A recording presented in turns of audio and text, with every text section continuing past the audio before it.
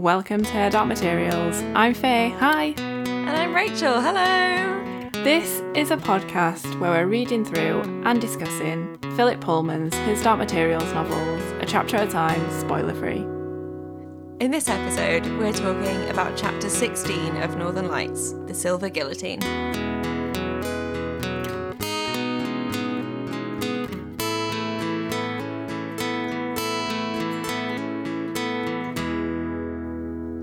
Hi. Hello. How are you? Oh God, Rach, I'm doing so well. Yeah?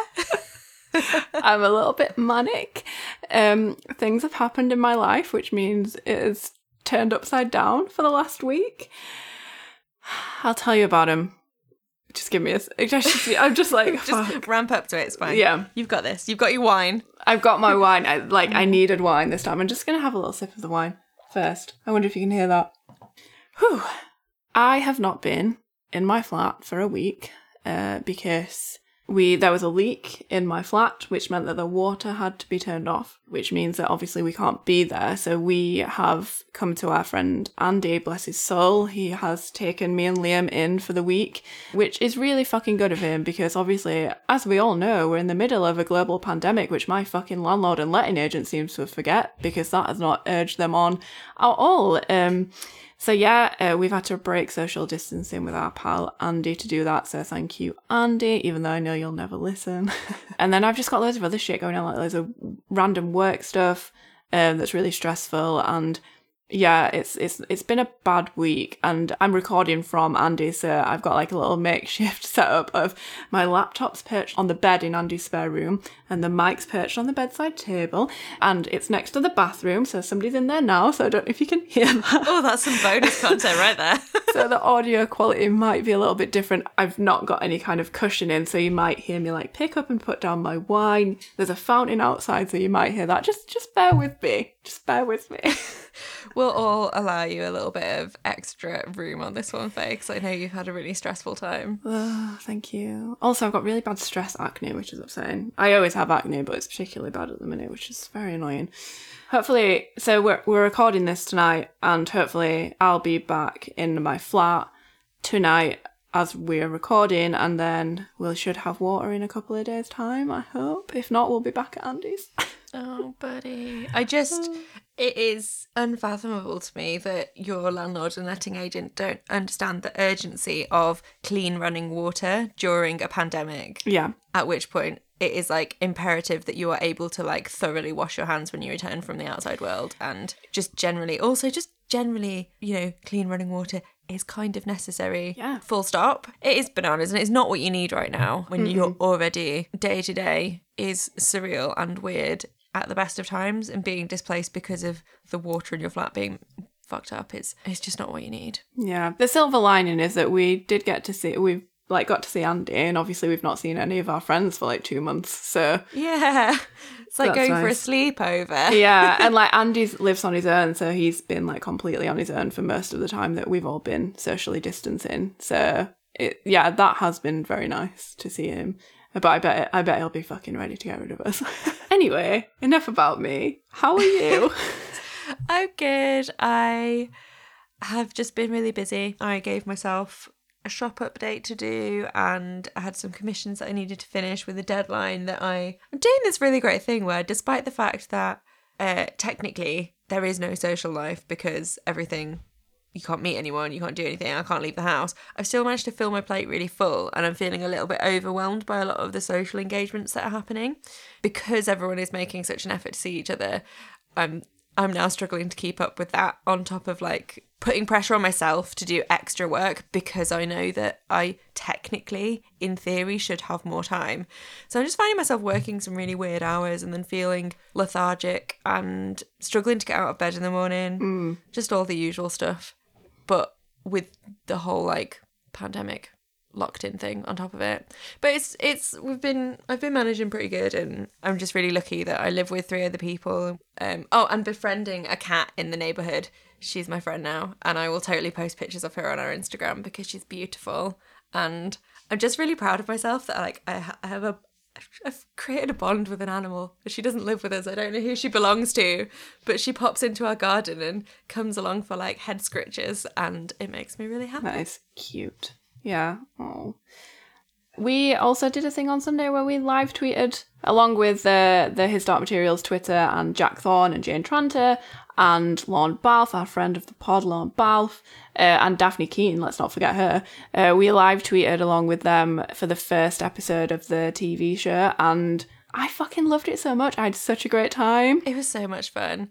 I love that they announced they were doing a thing where we're totally just going to glom onto this and enjoy the crap out of it, and we did. It was really fun. It was so great, and a lot of our listeners got involved with us, and that was really cool. And we also got confirmation from the writer Jack Thornton that the Master and the Librarian are a couple. It's canon. It 100% is a thing. Yes, I'm here for it. Yes, so that was fun. And then Rach, you tweeted along today at the time of recording with Philip Pullman's little afternoon tea. Yeah, it was really lovely. It was lovely. I was just saying to Faye earlier, it was kind of like trying to have a video chat with your dad, because he had his iPad and he was like showing everyone the workroom. There was something really lovely and wholesome about the fact that like he was having a little struggle with the camera, like anybody does ever on a video chat. And his workspace is just as messy as all the best workspaces. And he was showing like his maps and his manuscript. Cute. And was talking a lot about his writing process, and it was just really interesting to kind of just get like a little window into his life. And we have it on good authority that he makes one of the best cups of tea in the world. So there you go. There you go. My new life's goal on like the imaginary unachievable bucket list would be have a Philip Pullman cup of tea. Hey, you never know. We might get that. We might get that one day. I'm going to pop it on the list of people. If you ever want to make me a cup of tea, I'm here for it. But yeah, if you want to check out any of those like Twitter threads, I mean, for the TV show one, it might be a bit hard to follow unless you're watching the TV show, but I had a laugh. So yeah, I did some funny tweets, I think, so you can have a look at those. But if you want to check out Rachel's as well, because hers make more sense than mine, we are on Twitter at HDMPod, as you probably already know. But yeah, go and check that out. We had an email. Yeah, we bloody love an email. We bloody love an email. So the email was from Katie, who is actually one of our patrons now, and she has been catching up on the pod.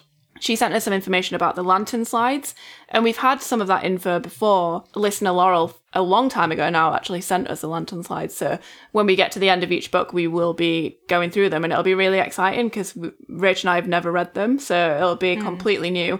So once we get to the end of Northern Lights, we'll do the first one. But Katie said to us that basically she'd found out some facts and she couldn't stop thinking about it, so she figured she should send us an email, and we appreciate that a lot. We do. So she's been rereading her copy of The Golden Compass, and as she catches up on our episodes, she knew that there were differences between editions based on publishing decisions, but she's been shocked to hear how many differences we've found between our two copies.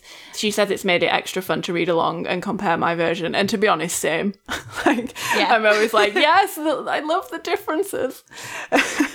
So for some reason I feel like we're discovering like a scandal. I know it's not scandalous, but in my head I'm like every time I'm like shocking. I feel like a detective finding out the scandals. Totally. Yeah. So she said that her copy includes the lantern slides. There's apparently a quote from Philip Pullman at the beginning of the lantern slides that's like an introduction of it. And he says that he doesn't think that an author can go back to revise or improved published works and must focus on new writing. And she asks what we make of this statement given the changes that he has decided to make. And I honestly, when I got this email, I fucking cackled. Like, I laughed out loud that he'd said that, and then all of these changes. So I have, like, a few thoughts, right? So, number one, he might not know that these changes have been made. Like, when does it come out of the author's hand and into the hand of the publisher? Like, what rights does the publisher have over changes to the books? He might not even know that this has happened, or if he knows, he might not have approved it. So one of the interesting things he actually said in the afternoon tea was about relinquishing your work to the publisher, and part of the contract you're signing with the publisher, a lot of it was to do with translations, actually. You've just got to put your faith in the publisher that they're gonna try their best to get the best versions of your work out there. So, for example, being translated into different languages, it's not like Philip can read through and check that the Latvian copy is like true to his English copy, because he's not a master translator, he's an author. Yeah. So he's just like, at a certain point you just have to let go and trust the publishers, and that's why having a good relationship with the publishers is important. But he also mentioned how he really, really dislikes The Golden Compass as a title. Yeah. But it was something he had to suck up in order to get the book out there, and that is a thing that if he could change it on other copies, he would. And he's also talking about how the secret commonwealth, he loves the turn of phrase, the secret commonwealth. He found it somewhere else, but that turn of phrase, the phrasing, doesn't exist in other languages. So it's had to be called like the secret community. Oh, that's so in some interesting. translations. Yeah. So I wonder if a lot of the changes, or some of the changes, have occurred because of pressure from publishers and various translations that have occurred, or like miscommunications in the chain that is the publishing thing. Yeah, I think like that's the explanation that I'm kind of leaning towards now. Obviously from Katie's email and seeing what he'd said about revisions. But also it depends on what he thinks a revision means. So obviously we've only seen like little things here and there, like words here and there, like demons here and there. Obviously no plot points have been changed. So he might see those revisions as being just really small, and he might mean something bigger. But like now that we've talked it through, I kind of think it probably does mean it probably was a publishing decision that he might not know about or might not have control over. Yeah. Having said that, with the whole Call to Hair thing, one of the explanations I found online was that in an interview he had said that he saw Kidman's performance, he saw her and was like, oh, that's right, and he did change it. But I can't find the original source material. I can't fact check it, so I feel like I don't know where I sit with it. We can put it on our list for interview questions for Philip Pullman. Yeah, when we get that all important Phil interview, we'll. I feel like we've done quite a lot of those, and I can't remember any of them. So listeners, if you remember us saying that we've got questions for Philip Pullman, please let me know what they are, because I'm going to put them in a document. It'll be like my wish list. Yeah. Some more good news on the interview front. So this episode is coming out on the 4th of May. Yes. And on the 7th of May, we are interviewing Russell Dodgson, who is the VFX supervisor on the His Dark Materials TV show. We've had this in the works for a long time, actually, and we're really excited to chat to Russell. So if you do have any questions for him, please send them to us. You can tweet us, you can send us a message on Instagram or Facebook, so it's at HDMpod, or you can email us at herdarkmaterialspod@gmail.com. And yeah, we're super excited. We can't wait to ask him all about that fucking little monkey prick. I'm so excited. Yeah, I'm really excited to ask him about this, because this TV series is so rich in VFX work because of just the nature of it. Like, just even going into tackling a project like this must have been so daunting. I'm really excited to hear all about the processes they've used. And we're not sure when that'll be out yet, because it depends on when we can edit and stuff. But we'll let you know, keep you updated. But yeah, send in those questions, because we'd love to get loads of questions from you guys. We love having listener questions. And we found as well that the people that we interview, so like Lorne and then Dan and Colleen, they really enjoyed the listener questions too. So yeah, please send them in, and we'll do our best to ask them all if we can.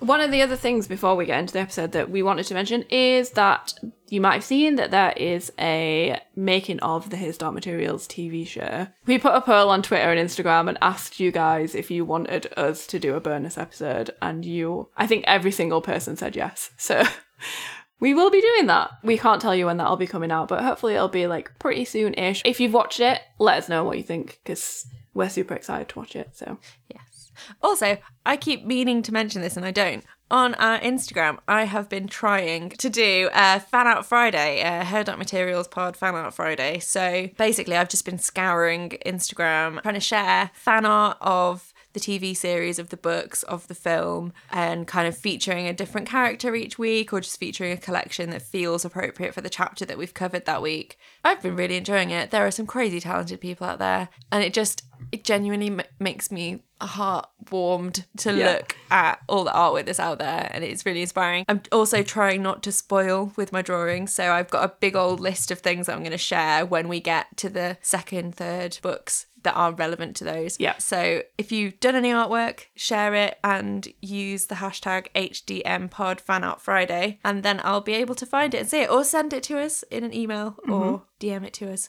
I bloody love seeing people's pictures and artwork. It makes me happy inside. yeah, it's fucking great. We've shared some amazing art, and it's such a nice thing to do, and it connects us with more people, and we love to connect with people that love the books and the TV series. So yeah, it's great. So yeah, keep an eye out every Friday. And yeah, like Rich said, send us your shit. We'll share it. Yeah.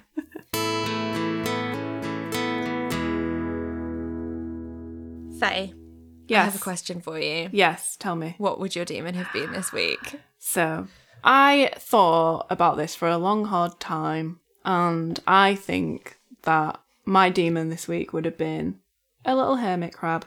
Aww. Yeah, because like, although I haven't carried my home on my back, I've carried a bunch of my stuff, including this podcast mic, on my back and forth between Andy's and our flat. So yeah, I did look for like really manic animals, but I thought kind of moving my life between the two places kind of made more sense for a hermit crab. So yeah, a little hermit crab. Although think of like a little frantic scared like deer in headlights hermit crab. Oh, whenever I think of hermit crabs, I think of that episode of The Simpsons that has a hermit crab in it. I can't remember why, but there's just a bit at the end of the episode where Homer throws like a duff can, like a beer can, out of the car window, and a little hermit crab climbs inside it and crawls away with the can as a shell, and it's like depressing but also cute. Yeah, I remember that too, and I'm not really a massive weirdly Simpsons vividly fan. right. Yeah yeah definitely. What would your demon have been? Really boring. It's just still that same like pissed off house cat. Nothing's changed. So my demon hasn't changed. And also the amount of times this week where I've turned to my housemate and been like, imagine if we had a house cat, how great would it be? Like imagine if right now when we were sat watching TV there was a cat like right there, how great would I just really want a pet. Yeah. It would suit my moods. I've been a bit up and down this week as well, and as we know, cats are temperamental, and that's how I've been feeling. I've been snippier than usual. Yeah, I feel and just kind of struggling to stay cheerful. And I wouldn't say that cats struggle to stay cheerful. I would just say they're not cheerful people. Yeah. Yeah, I feel that. Yeah. All right. Shall we get into it? Oh my God, let's get into it. Ah!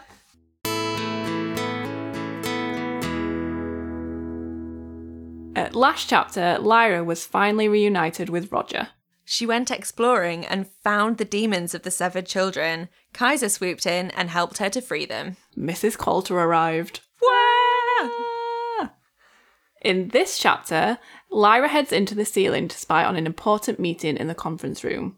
She is discovered spying on the meeting, and the men decide to silence her by cutting Pan away. Oh my God.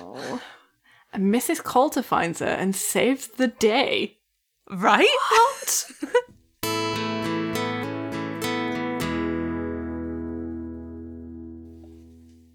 Oh my God, let's get straight into this. I'm so... God, this chapter, man. Right. I have so many feelings. So many feelings. So, first thing we see is Lyra. So, Mrs. Coulter's just arrived in the airship. Lyra's trying to, like, hide her face so that Mrs. Coulter doesn't see her. And... Can I please nickname this chapter the Die Hard chapter?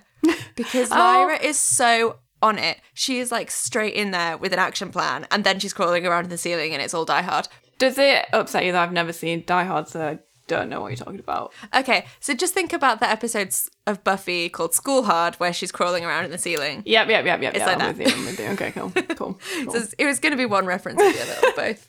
I feel like Jake Peralta would be really disappointed in the fact that I haven't seen Die Hard, and it upsets me. We'll fix it. We'll fix it at Christmas. Well-known Christmas movie. One of the first things that we see is her saying, time enough later to worry about what she'd say when they came to face. She had another problem to deal with first. And I'm just like, how can you just put your worries aside like that? Especially, like, she's been so terrified of Mrs. Coulter, and she's almost come face to face with her. Mrs. Coulter is here, and she's like, she'll worry about that later. I guess she just doesn't have the luxury of being able to worry about it right now. Like, she physically doesn't have the brain space to be able to do all the things she needs to do, so she must be just like a master of compartmentalizing. I wish I was like that, to be honest. Sames. Yeah.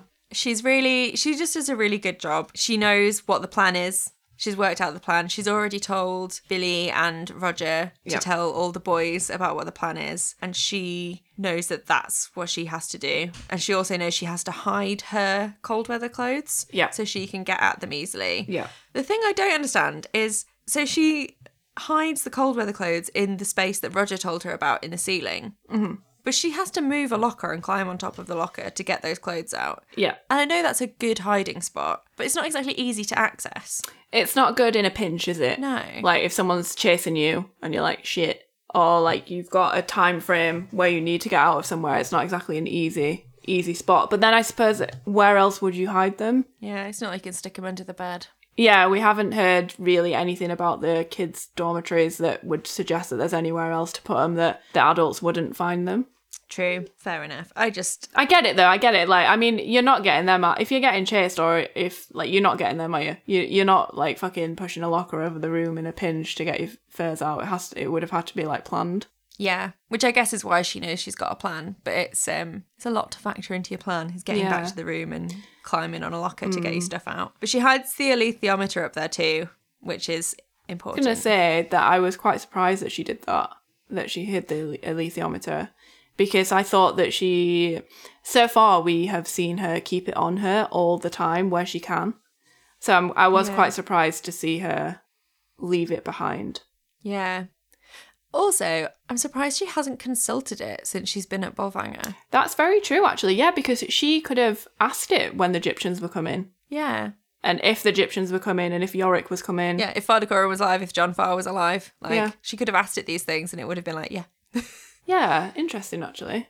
Maybe she's just been so fucking, like, busy is probably the wrong word, but, you know, like, just moved around with the other kids, like, doing sewing and then doing exercise and then going to bed. And, like, obviously, I don't think she would have although, like, we see the other girls in her dorm, like, form more of a relationship in this chapter, I don't think she would have wanted them to see the alethiometer just yet. Yeah, I guess she doesn't want to draw attention to herself, and that's a cool thing that would do that. So. Yeah, that's true.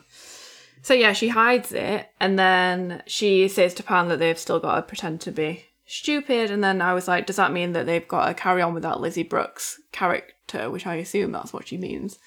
Yeah. She also says that they, like, obviously she's thinking now about, like, when Mrs. Coulter finds her, they can't say anything about the Egyptians or about Yorick. There's a good quote here about Lyra and Mrs. Coulter. So, because Lyra now realised, if she hadn't done before, that all the fear in her nature was drawn to Mrs. Coulter as a compass needle is drawn to the pole.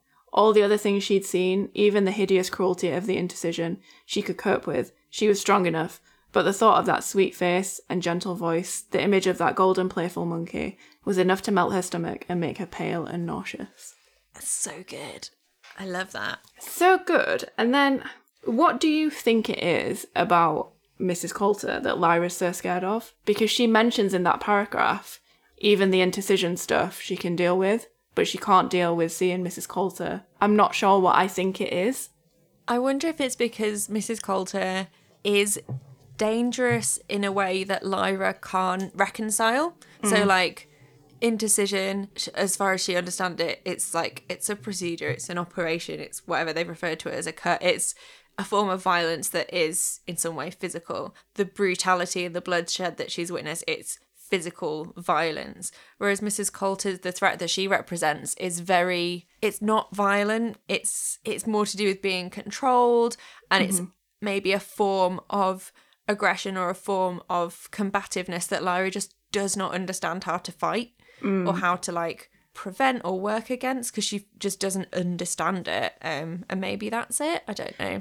Yeah, I think it goes back to the point that we made last episode or the episode before, where she doesn't know how to read Mrs. Coulter. Like, every kind of bad guy, or even every character that we've seen so far, has been very straight up and been like, look, this is a bad guy, this is a good guy, and there's been no in between. Whereas obviously we know that Mrs. Coulter is very much an antagonist.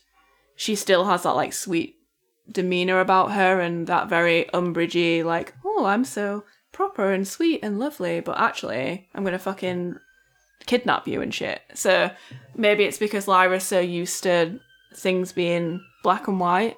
Yeah, and the fact that she was so drawn to her when they first met and was in a way betrayed or like tricked by Coulter because of the fact that she was so drawn to her. She was so taken with the idea of her being Lyra's like mentor and all of this stuff, and she looked up to her so much that it is having that entirely flipped on its head, and this person that you looked up to being the enemy must really fuck with your head, especially then finding out that that person's your mum. Like, yeah, it's like a betrayal, isn't it? yeah.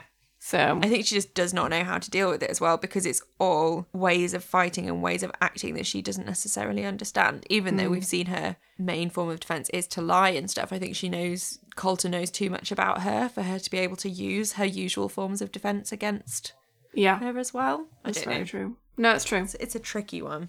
And that bloody monkey. That little monkey prick. Although I'm excited because we've not seen him for a while. We haven't. Like we were saying last chapter, I'm like pumped for this because I'm ready. I'm ready for a bit of Mrs. Coulter and that little monkey prick. Here for that big C energy.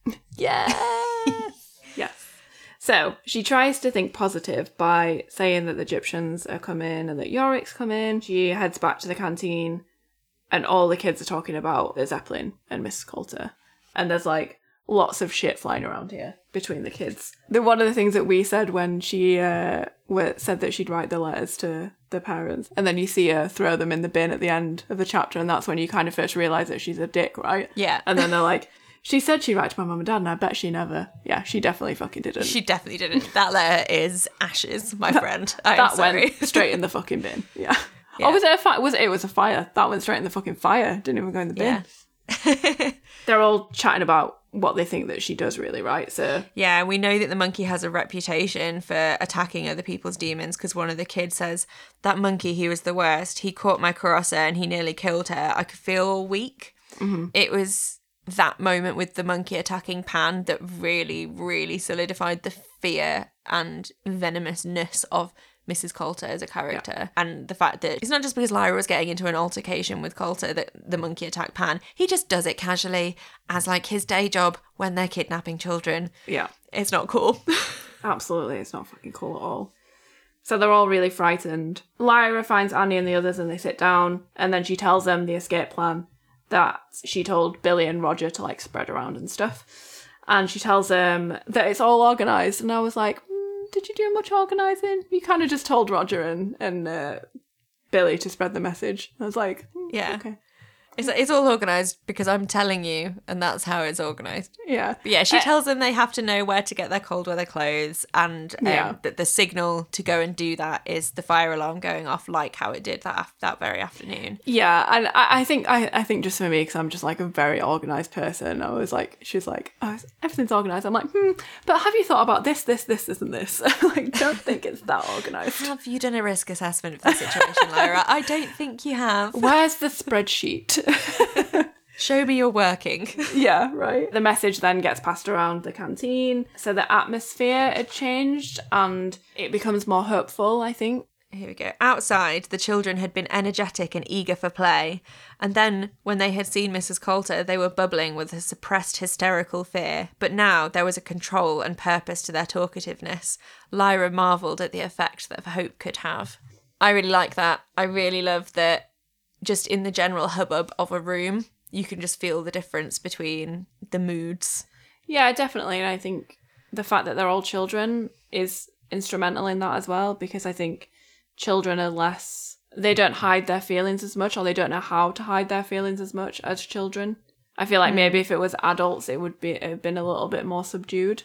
Yeah, I'm trying to imagine them doing all of this while still remaining subtle, and yeah, I don't think it's happening. But also, you know, they're doing their best, and I also think the grown-ups are oblivious enough to the goings-on of children that they wouldn't notice the difference in the mood. I think it's just the kids that will. Yeah, that's very true. The atmosphere in the room had changed and was hopeful, but only for a short period of time, because Lyra's keeping an eye on the doorway. She's kind of like catching a few glimpses of Coulter. Coulter kind of like looks in at the happy, smiling children, and the room just goes silent because all the kids are like absolutely petrified. And she just smiles and walks on without a word.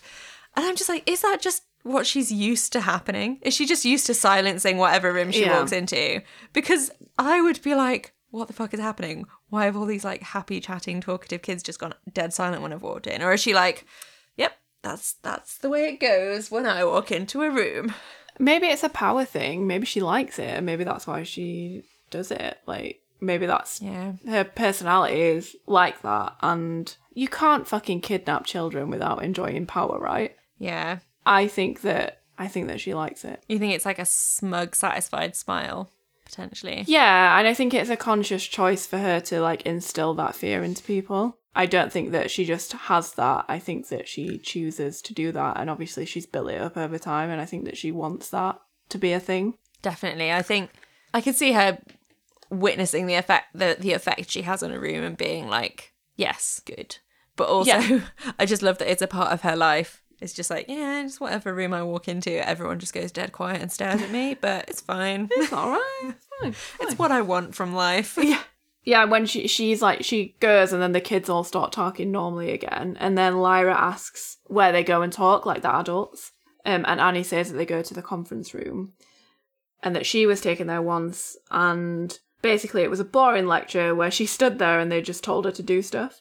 And they told her to do stuff like show how far away like her demon can go from her and things like that. So they're obviously like parading her around to like whoever's in this conference to be like, this is how far a demon can go away from a child and blah, blah, blah. And then she says she was hypnotized and I was like, what? Like how? And I mean, I was going to ask why, but I know why and I don't think we need to. We know that they're fucking dicks, so a why doesn't come into it, I don't think. But also how? It's just interesting that it's just casually like dropped in as in like, oh yeah, and then he hypnotized me and did some other things. And it's like, did what? I'd be absolutely freaking the fuck out if I was hypnotized and I didn't know what had happened. Exactly. Like the fact that just these men doing things to her while she's hypnotized is just fucking horrendous. And like, and that we don't know what, and there's a sinister ellipsis after it, which I don't appreciate. What I assume is they did it so they could talk more freely about what they're talking about and she wouldn't remember and be traumatized or something, but I don't appreciate it. She says that she bets that the adults are scared of Mrs. Coller too, which I think is fucking fair enough. They probably are. And they're going to pretend that the fire drill went well, even though it definitely didn't. Because like, they're going to try and bullshit their way out of this. I know it. And then Lyra stays close to the rest of the girls for the rest of the day and tries to stay inconspicuous. They did all the usual stuff that we've talked about, so like the sewing and the playtime, etc. And then the kids become aware that like the adults are like humming around them and there's like anxious groups of like the grown-ups talking, and then Lyra guesses that they've found that the demons had escaped. Mm-hmm. Yeah. Well done, Lyra, for working that one out. Also, like, it took a long time for the shit to hit the fan for that one. Yeah, right? You'd think that they'd have people like checking on that shit all the time, right? Right? It's kind of one of the scariest rooms in the whole place. Like, why isn't there a permanent guard on it 24/7? But we're about to get all the excuses about that later anyway. Yes, we are. The girls head to bed then and Lyra decides to trust them, which is nice of her because I think this is the first time, apart from like Roger and maybe Billy Costa, as in like children, that she's actually thought, you know what, I'm going to let these people in on my little secret and trust them with like actually doing a job. Yeah, not the whole secret though. No, but like she trusts them with actually doing a job for her that could actually make or break the task that she's going to give herself. She asks if the adults ever come round to see if the kids are sleeping, and apparently they only look in once. So she says she's going to go up into the ceiling, and Annie interrupts her and says that she'll go with her, and I fucking love this bit. Yay, Annie. So yeah, Annie is doing a really good job of being a best friend.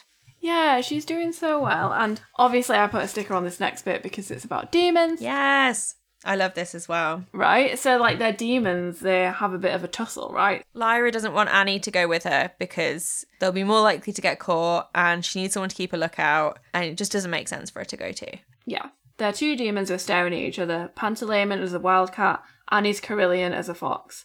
They were quivering. Pantalaimon uttered the lowest, softest hiss and bared his teeth. And Carillion turned aside and began to groom himself unconcernedly. And then Annie just kind of, she's like, okay then, I won't come. Just backs down. Yeah. And they say it's common for struggles between children to be settled by their demons in this way, with one accepting the dominance of the other. Their humans accepted the outcome without resentment on the whole, so Lyra knew that Annie would do as she asked. Which is interesting again, because it kind of, we were talking about this last chapter, weren't we? It makes a point of saying that children's demons do this.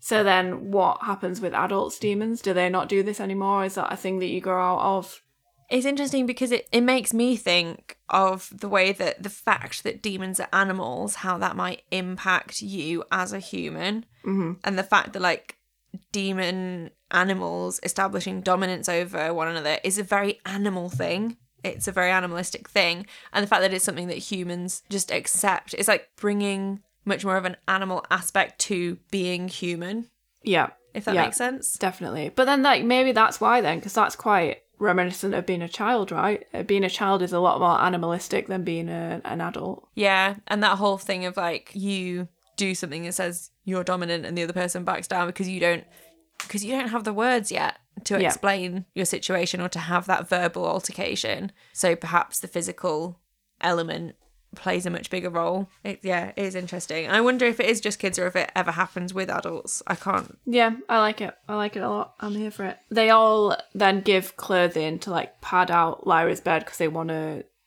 to show that she's still there, because they were saying that the adults come in, they, like, shine a torch around, but they don't really check. So if they, like, pad out her bed so it looks like Lyra's asleep, then they won't really know anything different. So they do that, and she makes sure the curse is clear, and then hops up into the ceiling. So this sounds like my fucking worst nightmare. And this is the bit where it's like Die Hard. Honestly. Or that bit in School Hard in Buffy, Yeah. when Buffy's in the ceiling and Spike is like, someone's in the ceiling. And he's like, and yeah. stabs the little sword up. Yeah. Honestly, I'm very claustrophobic. I fucking hate this. Like, these descriptions of her being in the ceiling, I'm like, no fucking thank you. I do not want it. I would never do this. Absolutely not. The thing that gets me is the fact that the metal grating she's having to crawl on is sharp, and God. it just really gets me. All those little tiny cuts and scrapes must be absolutely horrid. And Yeah. she's so tough. She's hard as nails, our Lyra. She really is. Yeah, I have so much respect for her and how scrappy she is. Like, I'd be whining this whole time. I just wouldn't do it. She's like a child, and I wouldn't do that as an adult, so... I mean, we wouldn't fit, but... It's true.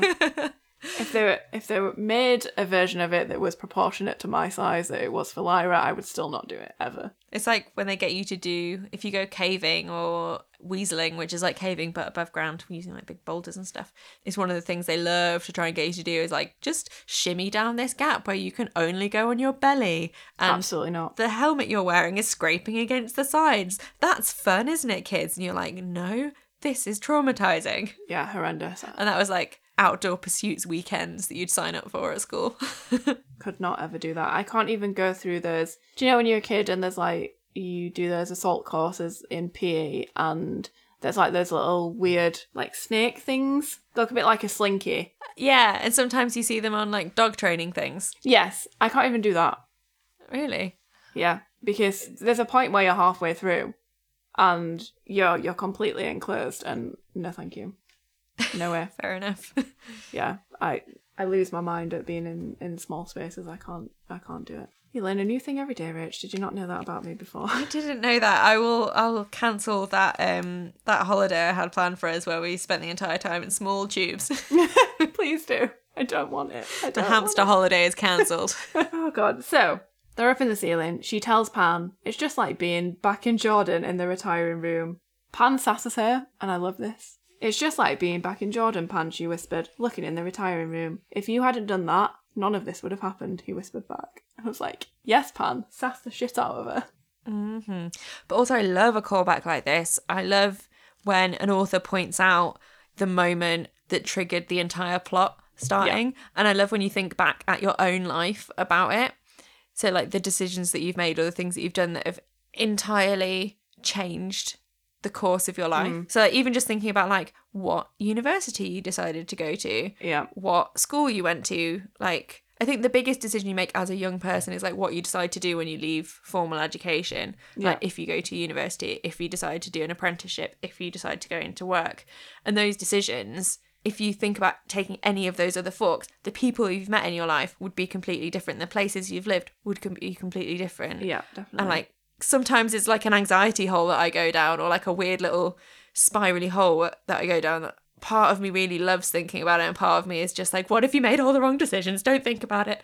But just things like making those decisions and thinking about all the people you have in your life right now that you might not even have met if a decision was made differently Yeah. It freaks me out, but it fascinates me and I love it. And thinking about the fact that Lyra might not have met Yorick, she might not have met Lee, she might not have befriended the Egyptians in the same way and just still been trying to like commit Grand Theft Auto on a monthly basis. Like, it's insane how much her life has changed from that one decision to hide and spy in the retiring room, which was a standard prank for Lyra, really. Yeah. I love that Philip's just gone, that was the moment. That was Lyra's moment. Yeah, that's true. But also, kind of the opposite of that, I suppose, is that we know that there's some kind of prophecy about Lyra. So we know that she would have been involved in something, at least at some point. So, whereas if she wasn't in the retiring room, she might not have made all of the decisions that has led to where she is now. It's very probable that she would have had to have gone on some kind of journey that would have been played out in a different way. That is true. I think she still may have ended up at Coulter's if she hadn't gone to the retiring room, because Coulter was a factor that I think was like separate from that situation with Asriel, but she might not have. Yeah. And that might have made her take longer to realise what Coulter was doing and lose her infatuation with Coulter. Yeah. And then I also think it would have completely changed the way she thought about Asriel, because he would have still have just been like fun, distant uncle, and she wouldn't have felt as in cahoots with him and perhaps bonded to him by having saved his life that one time. That's true. Very true. Interesting. Very true. Okay, so Love it. We're getting so deep in all the little things. We are. I love it. So they set off in the conference room in the ceiling, and they have to crawl on their hands and knees and squeeze under like ducts and stuff. And honestly, it's just horrendous. I can't even. And then this, like, she cuts her knees and like her hands on the metal grates that you mentioned, which is awful. I hate it. Oh god, it's awful. And so she knew where she was and she could see her furs at the other end to like guide her back if she needed to go back. But then I was like, how are you going to turn around? You just have to like weirdly crawl backwards. Yeah, I just get more cuts and scrapes trying to turn around. Yeah. Yeah. In my head, for some reason, I'm just like almost imagining her crawling along like a cheese grater, and that's not helping. Oh no, that's horrible. What a horrible fucking visual. They're talking about all the like, yeah, all the way that the panels are so scrapey and stuff, and that's like the level of texture I'm imagining on the metal, and I hate it. I don't know why I've done it to myself. No, thanks for doing it to me as well. Appreciated. Sorry. I apologise. So she eventually gets to the conference room.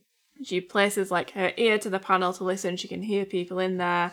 It sounds like they're eating dinner as they're talking, and we learn that there are 4 voices in there, including Mrs. Coulter, and the other 3 are men.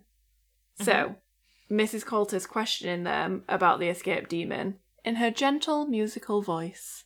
She's so musical. She's so Umbridge that, again, sorry, drink, take a shot, whatever, Harry Potter reference, but yeah, so Umbridge, so Umbridge. Also, now that I've read gentle musical voice in a more intense manner, I'm imagining every line sung.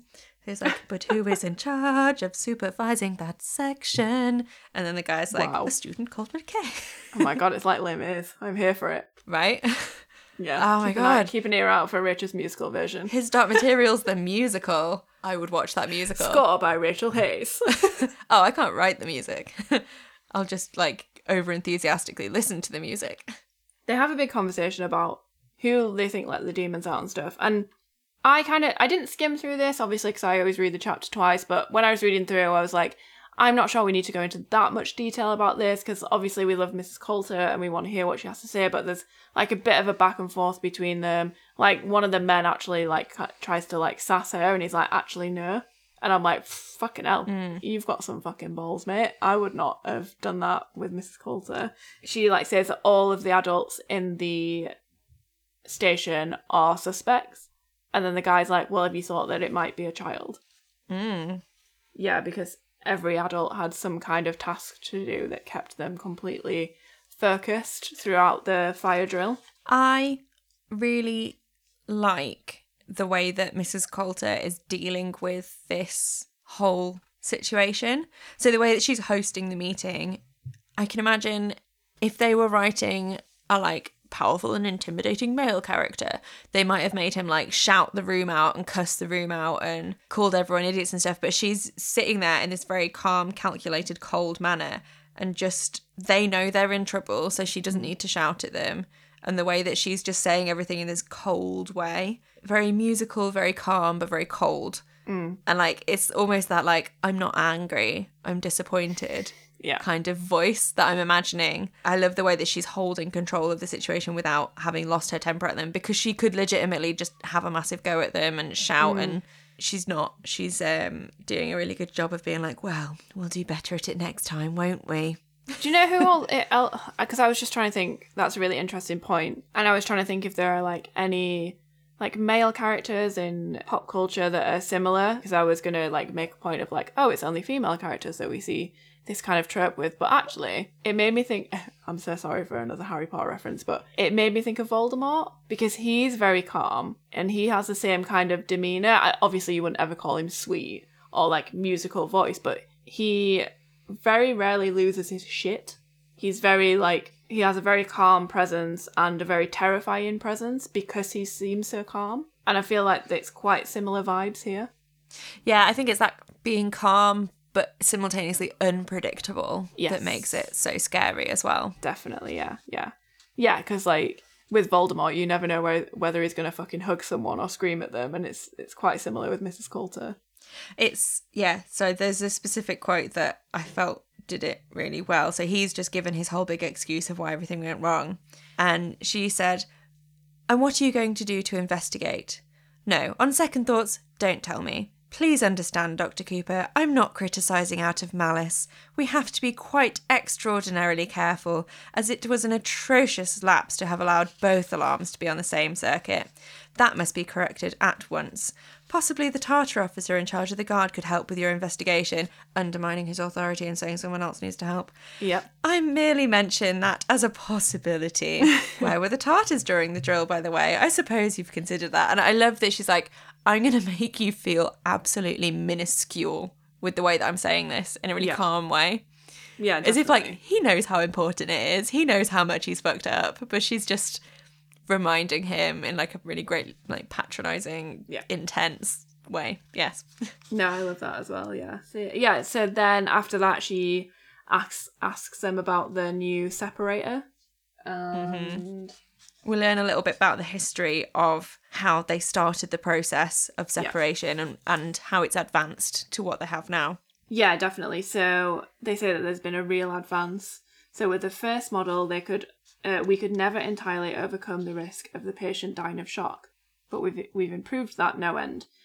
And then they mentioned that the Skraelings did it better by hand, but they had centuries of practice to do that. So they say, but simply tearing was the only option for some time. However distressing that was to the adult operators, I lost my shit reading this. So, if you remember, we had to discharge quite a number for reasons of stress-related anxiety. I'm like, oh, you're fucking stressed, are you? That you're literally fucking pulling children away from the demons? You're fucking having a little time off and you're not even thinking about these kids that have fucking lost their demons. Honestly, what the fuck? Like, it's so evil. I can see Rich laughing at me.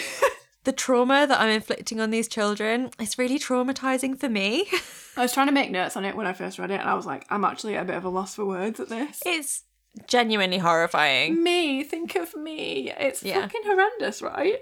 Because at first I was like we were just saying, like, think of me and how it affects me, and, like, it's quite funny. But then I was like, fucking hell, on the main level of this, that's horrifying that they give more of a shit about the people that are doing it might experience some trauma than the fucking kids and the demons that they're pulling apart.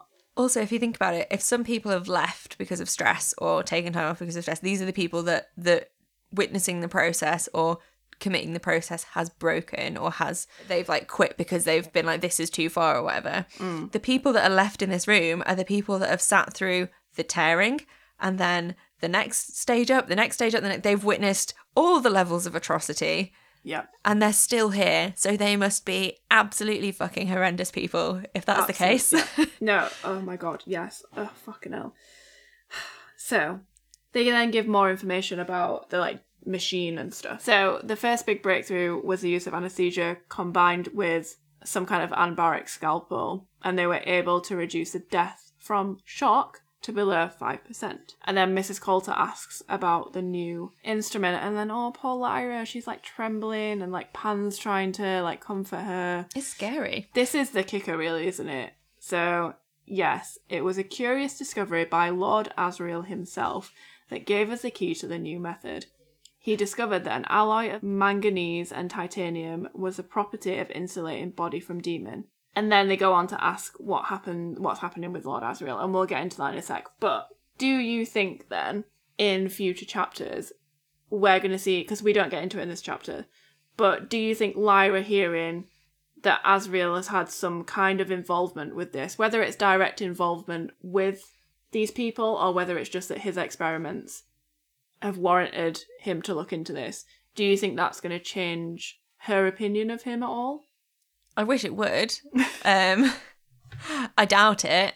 She's got him on a very tall pedestal, and I don't think that this will take him off it in her eyes. But it's quite a big revelation, right? That Asriel is somehow connected to this shit. Like, we obviously know he's been doing experiments. We saw the PowerPoint presentation that he gave us in the first couple of chapters. But this kind of directly, and we knew that he was interested in dust, but this kind of directly links him to what's been happening here. And I don't think we've had that so far. Yeah, I guess because it's not made super clear. If Lyra was going to rationalise it in her head, which we know she will because she loves Asriel so much, she would just go, oh, his research is in a similar field. He made a discovery and wrote a paper, and they probably read it and it gave them the key because he's so much cleverer than they are. So, of course, it will have been a discovery that he made that helped them, even if what they're doing is bad. I'm sure she will rationalise the heck out of it. Yeah, I'm sure you're And right. I don't even necessarily know that it is certain that it was...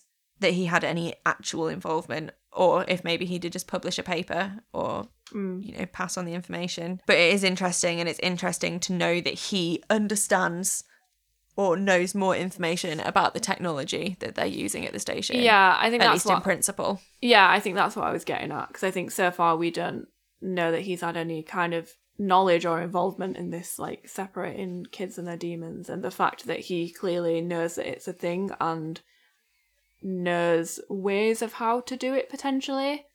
Whether he's going to use it or not, he kind of knows that it happens, is quite a revelation, I think. Yeah.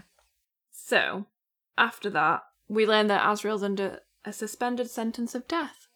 Because we know that he's on Svalbard, and basically they told him that he can't, like, do any more of his, like, philosophical experiments while he's there, but he has been doing them, so they've basically sentenced him to death. Yes. They say that it's dangerous to let him live, which is interesting. Because we've had that before, right? Because the master wanted to poison him. That's true, yeah. It is interesting. And the fact that it's his status as whether he is on a suspended death sentence or a death sentence, the fact that that's been raised up to the consistorial court of discipline and that they're debating the question of the death sentence is kind of important, I guess, because it's just alluding to the fact that the goings on of Asriel are of importance and concern to this, like, really high up governmental body. Yeah. Like, it's having quite big political impacts. That's true. Which probably goes over Lyra's head, but is interesting for the shape of the world.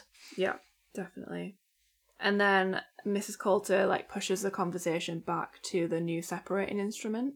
Mm-hmm. So they explain it here. So, the new instrument, we're investigating what happens when the incision is made with the patient in a conscious state. And of course that couldn't be possible without the made-stop process. So we've developed a kind of guillotine, I suppose you could say. The blade is made of manganese and titanium alloy, and the child is placed in a compartment, like a small cabin of alloy mesh, with a demon in a similar compartment connecting with it. When there is a connection, of course, the link remains. When the blade is brought down between them, severing the link at once, they are then separate entities.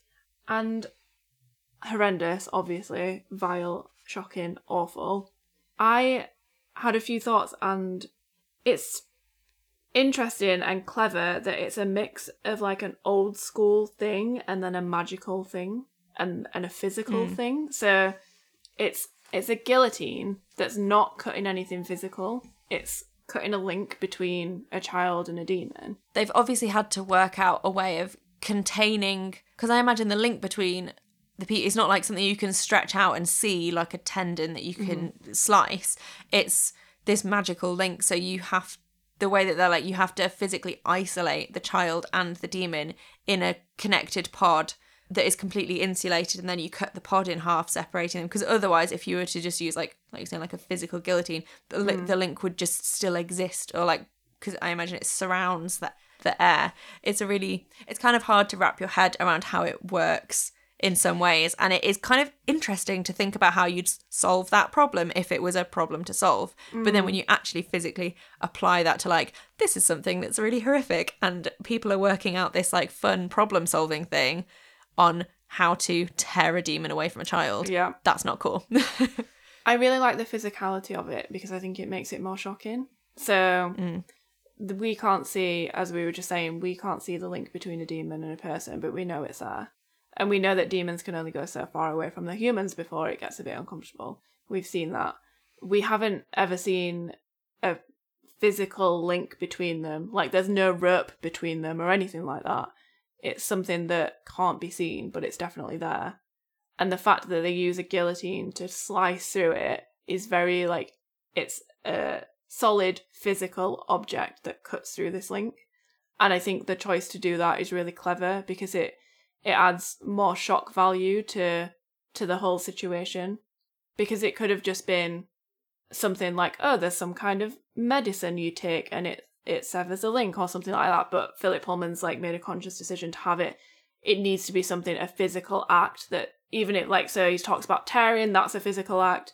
He talks about like using a guillotine, that's even more physical because it's using like a solid object to cut between the link. And I just think it's really clever. Yeah, there's one of the processes they have in between the tearing and the guillotine is a scalpel, and that's the one thing that kind of throws me off, whether they're just using that as like another term for something they've used, because a scalpel implies that there's something physical that you can feel and a doctor can slice. But then that's the same with the guillotine, right? It implies that there's something physical to cut through. Yeah. Which is what I think is really clever about it. Yeah. Because if you think about it, you could, if Lyra was stood to the left and Pan was stood to the right, you could walk through the middle of them and you wouldn't feel anything. But yeah, the fact that they're then cutting it with something, a physical object, is really interesting. And I think, again, like I've said, adds that shock value to what's happening. Yeah, the way that you could walk between them is similar to how you have to, like, the reason you have to isolate them in a pod and cut the pod in half rather than trying to cut anything between them, because the link moves and is ever present. It's hard to get your head around, but it's an interesting problem. Oh, Coulter's just like, oh, cool, I'd like to see it. And I'm going to go to bed now, bye. But I'm off to bed. See ya. Yeah. Pretty brutal. And she also wants to see all the children tomorrow to find out who opened the door. So in Lyra, I imagine that instills another sense of panic, because if Coulter wants to see all the children, that means she will get found out. If Coulter is like, I want to see all of these children, and also I want to see a severing, an operation or whatever, it's kind of instills another sense of urgency to Lyra and her plans. She leaves the room and then the men stay in the room, and they ask what Azriel's up to, and they say, I think he's got an entirely different idea of the nature of dust. That's the point. It's profoundly heretical, you see, and the consistorial court of discipline can't allow any other interpretation than the authorised one. Also, I had to Google what heretical meant. So yeah, that is very interesting. So I suppose, like what I was saying earlier about Lyra's thoughts on Azriel after this, is that she's kind of heard this conversation now, so she will know that at least Azriel has a different idea of what dust means from these evil people that we are now with. So I'm sure that she'll use that to be like, I love Azriel. Yeah. If they're going, oh, dust is this thing and it's bad, he must be on a dust good point, and it's like, that's kind of not the point. It's also strange in this bit that they talk about Mrs. Coulter having some kind of personal connection with it, and then they say that, like, what's their beef with the word personal? They kind of act like it's like a curse word in a way. I think they're a bit like the scholars in a sense that for them it is just science, it is just research, it's all data on a chart. That's the reason they don't really care about the kids. That's the reason that they don't really notice anything to do with the children. And they must view the procedure as just a scientific process they're aiming to perfect and a puzzle to solve. Whereas they're saying Coulter has a personal interest and she likes, like, do you remember the first experiments when she was so keen to see them pulled apart? Oh my God. And I think they're viewing it with a cold, calculated, this is a process, we have to get it right. There will be some collateral damage. We don't care. They're saying she's taking a personal interest and she appears to be enjoying it. They describe it as almost ghoulish. They're kind of implying that they can see some enjoyment of in her when she's watching this process, which is gross. Didn't that just make you, when I fucking read that, I was like, oh my God, like she truly is a fucking evil character. Like she wants to see them being literally torn apart from their demons.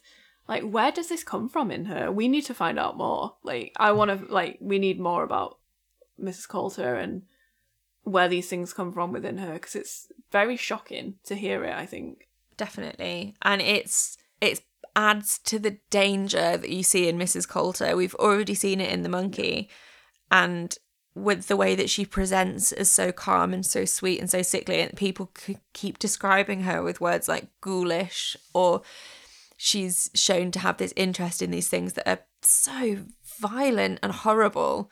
It's part of what makes her so unnerving. Yeah, definitely. It's such an interesting character to be a villain. And I kind of like that, despite that, whenever you see her in a scene, whenever you see her, read her in a moment in the book, I still like her. Same. Which sounds really bad, doesn't it? Like, that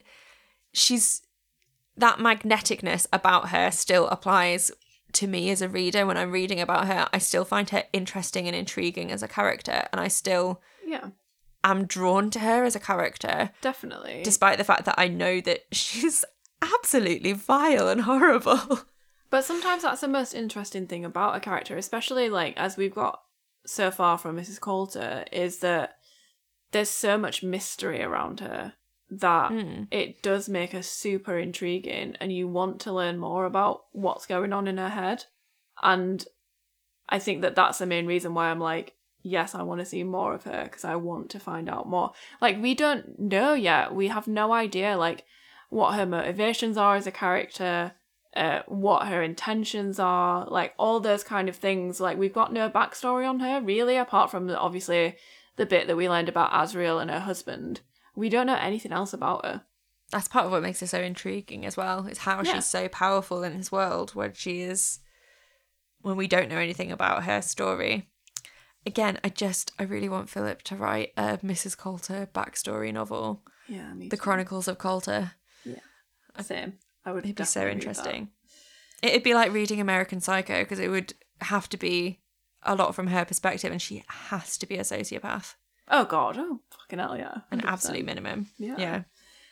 So after we learn about Mrs. Coulter wanting to see the children torn apart from their demons, this is when Lyra can't help herself, and she utters a little noise that then the people in the room hear, and then they find her in the ceiling, which is fucking terrifying. Do you know, this bit in this book is, when I read this for the first time, this is a bit that stuck with me through this book. This bit of her being in the ceiling, making the noise, and then finding her, because I just didn't expect her to be found at this point. Oh, really? I think it's really... Yeah. I thought that she would, like, kind of escape this moment. I didn't think that she would get caught. Oh, that's so interesting. Yeah, because I think we've seen her not get caught for so many things so far. I mean, obviously, she got kidnapped, but this is one of the things it's been Lyra's choice to make this journey, and so far, everything that she's done has turned out quite well for her. Even when she got caught by Azriel in the retiring room, it still worked out well, because obviously she ended up on this journey. But this one's really fucking bad that she's been caught, and I remember being so shocked that they found her in the ceiling. It's so long ago that I first read it, I can't remember if I thought she was going to get away with it or not, but this page is definitely, or this 2 pages is definitely one of the main bits that sticks with me from the entire book. Yeah. Because of what will happen after this brief scuffle, which is also really, really stressful to read. This is like stressful. A really stressful pair of pages to read. Yeah, definitely. So they find her in the ceiling, they grab her arm, and Lyra's like biting him, like kicking him, and like punching him. And I'm like, yes, girl, you fucking do that shit. She's so scrappy. Yeah. But he's not letting go. And he pulls her down into the room, but her legs are still kind of hooked on the metal grating things that we were talking about earlier. So she's like basically hanging into the room upside down. And she's still... It's so intense. It's so God. scrappy. It's so stressful. She's hanging. She's covered in scratches from having crawled around in the ceiling in the first place. It's just... It's... I can't describe it. I'm struggling. Yeah. Why am I struggling? Because it's so fucking stressful. That's why. It's so intense. It's such a stressful moment of her getting found out, and then the scuffle that follows is so stressful, and it's so gritty, and it's not she got found and immediately taken away. No, she's bit this guy so hard he's drawn blood. Yeah. Like, she is literally fighting tooth and nail. Yeah. And I love that about Lyra. I love that she's so scrappy. Me too. I literally had a note that was like, I love this so much that she's just fucking fighting and fighting and fighting, and she never gives up until this horrible next bit, which makes me want to, oh my God. She hooked her legs over the sharp edge of the metal above and struggled upside down, scratching, biting, punching, spitting in passionate fury. The men were gasping and grunting with pain or exertion, but they pulled, and suddenly all the strength went out of her. It was as if an alien hand had reached right inside where no hand had a right to be and wrenched at something deep and precious. She felt faint, dizzy, sick, disgusted, limp with shock. One of the men was holding Pantalaimon. Get your horrible hands off my pan! Fuck me. Like, shook. I'm shooketh. Like, I knew this was going to happen, obviously, and I hate it. I hate it so much. It's so visceral and horrendous, and I think this is one of the reasons why it's been fucking hammered. I know we brought it up a lot of chapters, but it's hammered into us over and over and over again. The taboo of touching someone else's demon. We've seen it so many times, and obviously that's why it's happened, to get us to this moment where somebody touches Pan and grabs him, and we all have this horrendous, like, visceral reaction. Because it's been hammered home a million times that it's a taboo and that it's horrendous and that it never happens. And Philip does such a good job of describing this feeling of violation that she's experiencing. And the fact that it has that physical impact on her as well. The fact that it's almost winded her. Yeah. She feels limp. She feels like all the energy's been drained of her, which also is just like, it reminds me of nightmares that I've had where you can't move with intention or purpose, and you're sluggish and you can't do anything because something's holding you back. And it puts me in mind of that. Yeah, it's horrible. It's probably one of the reasons that this couple of pages sticks with me so hard, is because it is so shocking to read. Yeah, because you've got such a close personal connection with Lyra and Pan by this point. You're a good 2/3 of the way through the book. They're very dear to you, and somebody's just done this thing that we know is so wrong. It's really interesting that it's also not just a taboo in the same way that, like, there's a reason for the taboo. Mm-hmm. It genuinely feels wrong and disgusting and violating for somebody to touch your demon. It's not just like, oh, it's a taboo to say the word penis in public. Like, it's a taboo. Like, tattoos are a taboo in some places. And it's like, it's not a taboo in those ways where it's actually something that doesn't do any harm. It's a taboo because it's awful. Yeah. It's a physical violation. Yeah. It's not out of politeness. Yeah. It is a safety thing. Yeah.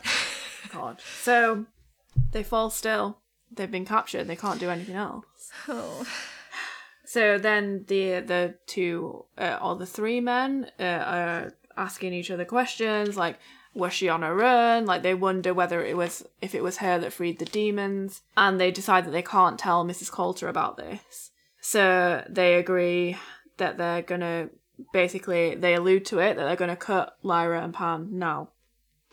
It's really stressful to read because you never get a full sentence out of either one of them, but you know where it's going. Yeah. Yeah. You know exactly where it's going, and you don't need them to finish a sentence. Exactly, yeah. And I kind of like that he's done it this way, because at this point, I'm reading way faster. Yeah. Than I usually read, because I need to get through it, because I need to know that they're okay. Exactly. And I think Philip's done something really clever by clipping all those sentences short, because he knows that when you're reading this, you might even be skim reading it. Yeah, exactly. Because you're so keen to get through. Definitely. And Lyra can't do anything because the fucking horrible guy, is still holding Pan. And she has to basically let herself be carried through the station, which is horrendous. I hate it. And her and Pan, her and Pan's eyes never leave each other. It's the only thing they can do to, like, reassure each other in that moment when neither of them can move because they're both so weak. Yeah. And It's horrible. It's awful. They go into a stainless steel chamber. It says the pain that she feels was almost physical. It was physical. And then we get, like, a description, again, of the instrument, which we've already kind of had. And then this is when Lyra finds her voice again and she starts screaming. But then the fucking chamber that they're in is soundproof and it doesn't make a difference. Yeah. Off the back of the FGM conversation that we had last week, so I had a few thoughts about this, and it really made me think about how vile it is that there's two men doing this to a little girl. There's something, like, very perverse about it. It's, like, almost unspeakably horrendous that this is happening. And I know that they don't just do it to girls in this book, like we discussed last week. They do it to boys as well. But in this moment with these guys doing this to Lyra, it's just so fucking I think it's vile. 3 men, actually, as well. Yeah, it's 3 men. It's yeah. even scarier. Yeah. Yeah. It's just so fucking vile and awful. And I know we just touched on it, but it's just unspeakably horrible. Like, I had a tough time reading this, to be honest. And I'm sure a lot of people have had a tough time reading this. It's a really fearful few pages. And I definitely think for women and girls reading this, especially because you identify so much with the protagonist, the fact that she is so physically overpowered by the people around her, the fact that it is men that are doing it, it does add the extra dimension of fear that occurs in a situation when you're a small, vulnerable person in a space with men. Yeah, absolutely. It adds to the vulnerability a lot, and the fact that so much of it has been referred to as a violation and as something that feels wrong. Yeah. And especially the comment about when they're holding Pan, that it's hands where they had no right to be, really hits home. And I feel like it is something that could be quite triggering to read and quite triggering to get into. Definitely. Yeah, I agree. Because of the way that it's referred to, even though it is about something that's completely fantastical and not real, it hits home because it's written so well. Yeah, 100%. So Pan twists free of the men and is changing frequently into different animals. Go Pan, you're fighting so hard. I love you so much. Yeah, I know. It's like too quick to register what sometimes what he's changing into, and he's like snarling and jumping around to avoid them. But then obviously they have demons as well, and they have more demons. So what do they have? They have 3 demons, right? And Pan is just one. They have a badger, an owl, and a baboon. And a baboon is horrifying as well because they're scary ass animals. Yeah, they are, definitely. And they're trying to pin Pan down. And then Lyra's screaming at them. This is interesting. Lyra's screaming at the demons, like asking why they're doing that, because they are demons. I found this kind of interesting though, because why would Lyra assume that the demons would have opinions that were any different to their humans? Because technically they're the same people. It's true. Yeah, it's very true. I didn't think about that. I just kind of read it as they're trying to pin her demon down. They're going to do this horrendous thing. Why would these demons want this thing to happen? But then you're completely right, because then the other side of that question is, then why would these humans want this to happen? Yeah. Like, in theory, they've all got the same motivations because they're one entity. Yeah. Like, even if they are separate bodies. Maybe it's just... So I don't know why they'd have different motivations. Maybe she's just desperate. She's just trying everything. Oh, definitely. Yeah. She kicks again and manages to get free. Pantalaimon sprang towards her like a spark of lightning, and she clutched him fierce to her breast, and he dug his wildcat claws into her flesh, and every stab of pain was dear to her. I love that so much. Yeah. And we get more of these like little quirks like that as this chapter like comes to an end. We kind of see Lyra and Pan like really clutching onto each other and showing that love for each other and that kind of need to be near each other after this horrendous thing has like almost just happened to them. The fact that it's so fierce and every stab of pain, it's such an intense form of love as well, which I find really interesting. Like she loves him so hard it hurts because he's a part of her. Yeah, exactly. And then this so sweet. And then this next bit is kind of what you were just talking about. It says that there were 3 big brutal men and she was only a child. It's just awful. It is. And it's changed them from having been in the beginning of the chapter in that meeting. They're quite cold. Yeah. They're scientists. They pale by comparison to Coulter in terms of she is very definitely in control and they are scared of her. And now they're exerting, it's like a line of power. Yeah. She's exerted her power over them in a way that's very calm and controlled, and they're exerting their power over this powerless child in a way that is so brutal that it, in a lot of ways, you could see it as them being perhaps more brutal than they even need to be, because they're covering up a mistake to get away with something, perhaps because they don't like the chain of power in the way that it stands. They don't like that they've just been told off for a thing they've done wrong. And perhaps part of silencing Lyra as well, and the brutality of it, is them taking out their inadequacy on her a bit. Definitely. I think that is definitely the case. And I think as well, we were kind of talking about how these like men in white coats in the last chapter are seen as Jordan scholars, and we were kind of like joking about how they were kind of like white middle class men and all this shit, and like now they're being described as being these three big brutal men. And I think that is something that is very relatable as a woman. So you can see someone as being this certain type of person, and then but underneath it they do have a physicality that can be very brutal, that I think is sometimes overlooked by their demeanor or how they act or how they dress. But underneath that, there are some people that do have that like brute, horrendous physicality. Definitely. And just the physical, they are physically bigger than her. So no matter how mild-mannered they are, they possess the power that they can, if they choose to, they can use that power against her, which is what is happening now. Yeah. Like, no matter how mild-mannered you are, if you're physically bigger and stronger than somebody, you can choose to abuse that power that you would have over that person through that physicality. Yeah, definitely. So I don't like it. know. I do like that she bloodied one of their noses. Well Me done, too. Lyra I or Pan, love that. for bloodying one of their bloody Go, noses. They Lyra. deserve it. Yeah.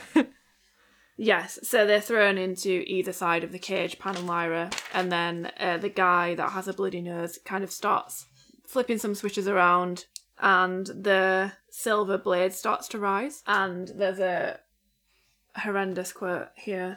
The last moment in her complete life was going to be the worst by far. Yeah. It just killed me a little bit, that line. Mm-hmm. I loved it and hated it all at this, and I loved it, hated it, and appreciated it, the cleverness of it, all at the same time. Loved it, hated it, appreciated it. Yeah, exactly. Yeah. I've said this before. I think Philip Pullman's an amazing writer, and I think he just proves it time and time and again.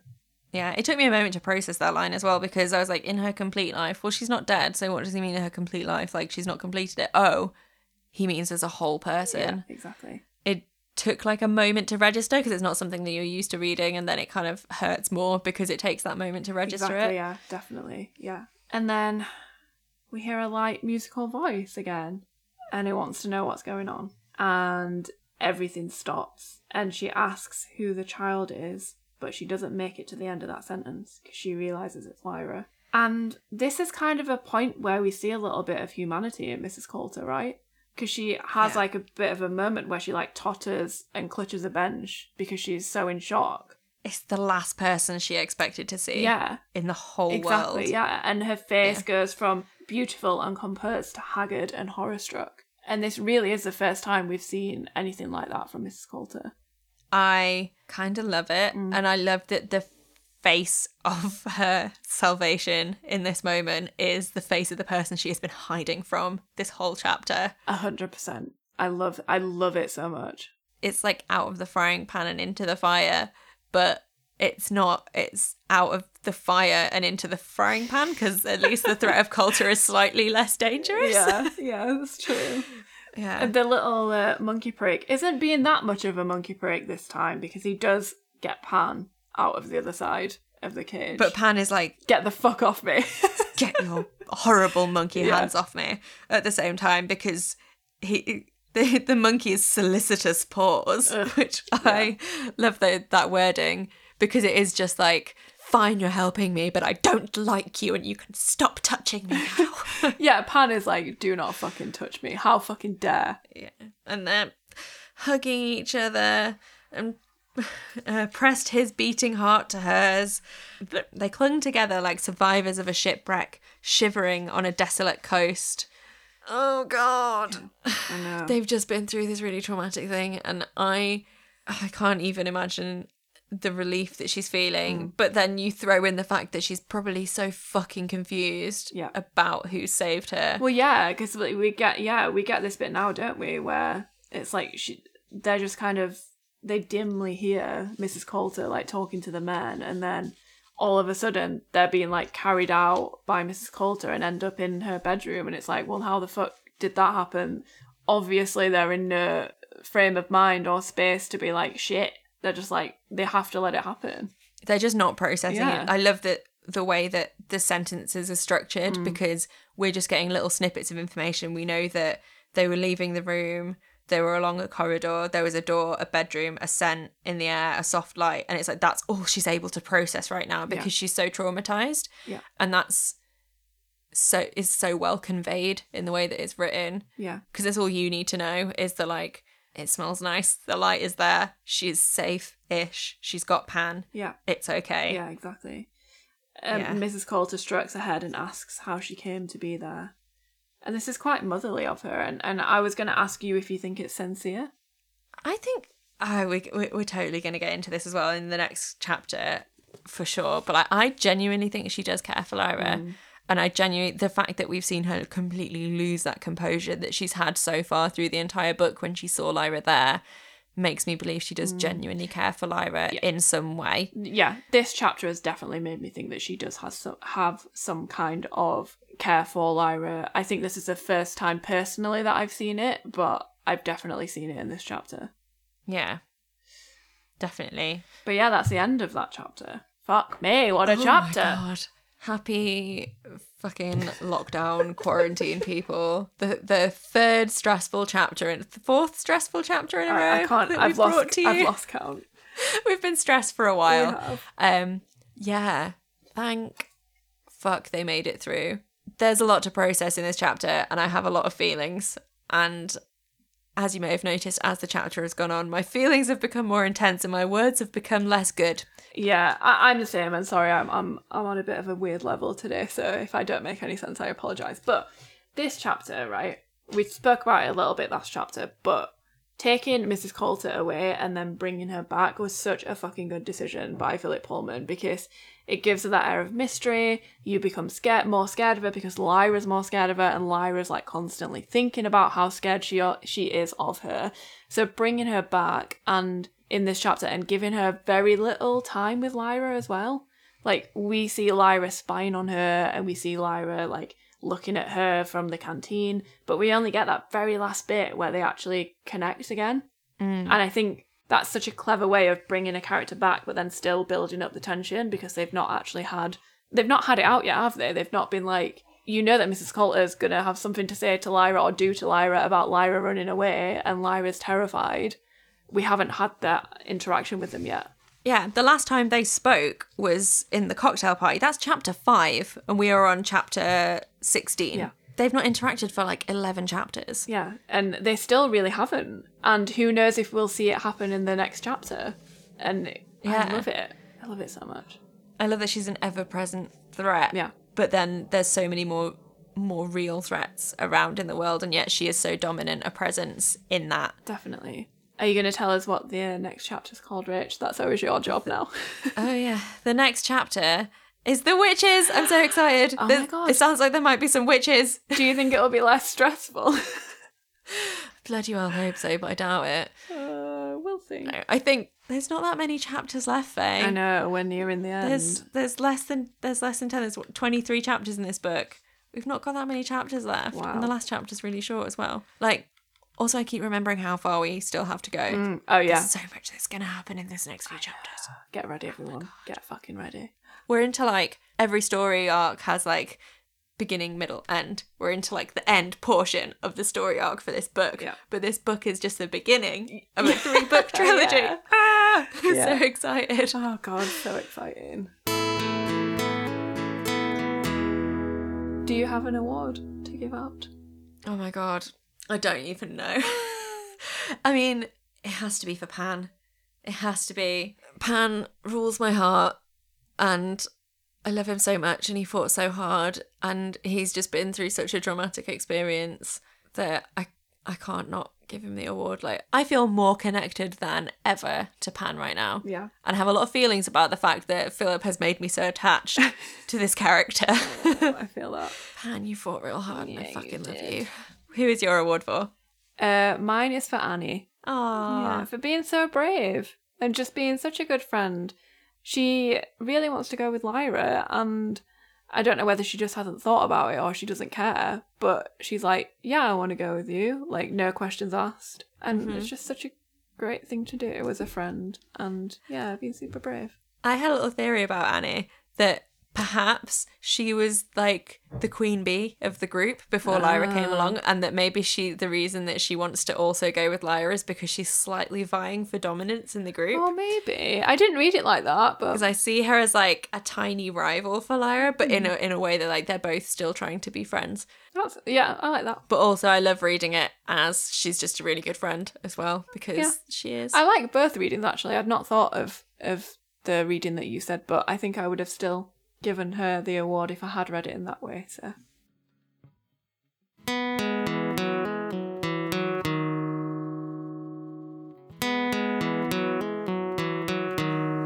Thanks so much for listening to this very stressful episode of Her Dark Materials. You can find us on Twitter, Instagram and Facebook at HDMpod, and you can email us at herdarkmaterialspod@gmail.com. And we bloody love an email. Bloody love an email. If you want to support us, you can become a patron at patreon.com/HDMpod. You can also rate and review us on Apple Podcasts. It helps other people find us.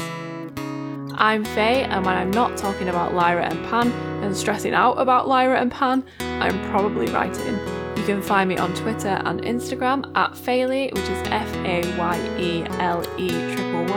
And if you want to read some of my blog posts, I'm on Medium at faye.ducker.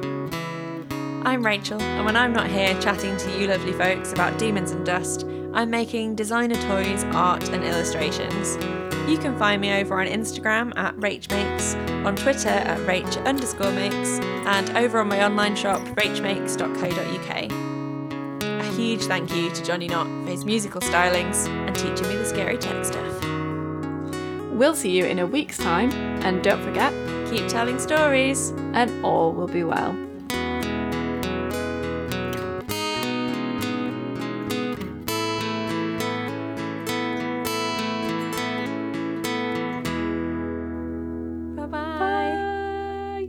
Take care of yourselves. This was a really intense chapter. Yeah, please do. Stay safe. We love you. Bye. Bye. Bye. Bye. Bye bye. Bye bye.